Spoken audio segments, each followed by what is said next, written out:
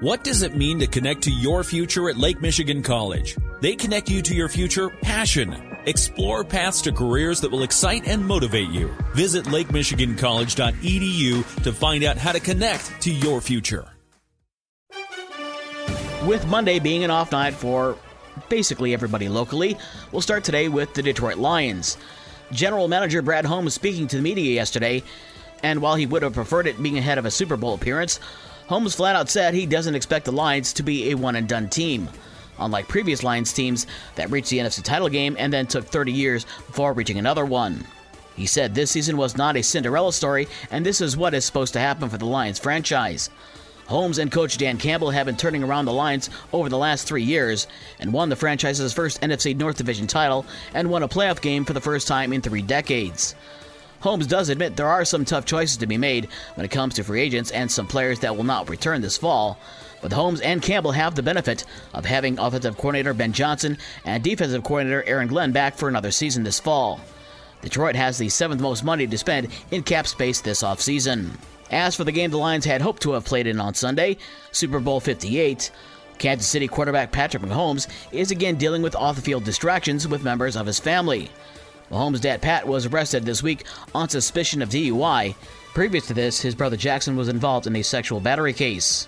In the NBA tonight, it's Houston at Indiana at 7 o'clock, and the Bulls host Minnesota at 8.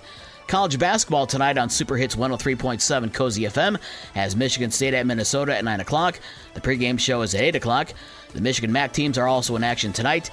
Western Michigan is at Kent State, Central Michigan at Akron, and Toledo at Eastern Michigan. Those all tip off at 7 o'clock. In women's college basketball, Michigan State beat Minnesota 76-65. Tonight, Michigan is at home to face Nebraska. Boys high school basketball from last night. Lakeshore had 4 starters in double figures as the Lancers beat Kalamazoo Loy Norrix 73-59.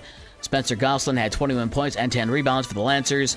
Cohen Hurdle had 20, Jack Carlisle had 16, and Zach Ort had 15. St. Joe broke a 6-game skid with a 67-38 win over Battle Creek Central. St. Joe connected on 10 3-pointers on the night.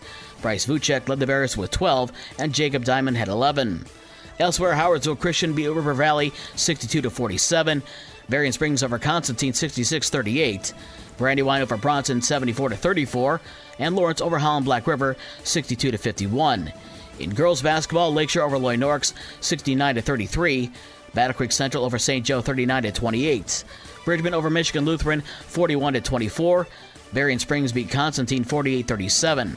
Paw Paw beat Schoolcraft 55-50. Marcellus over Bangor 39-34.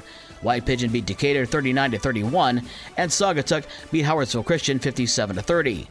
For the rest of the scores from last night and the schedules for today's games, check out this station's website. With your morning sports for Tuesday, February 6th, I'm Dave Wolf.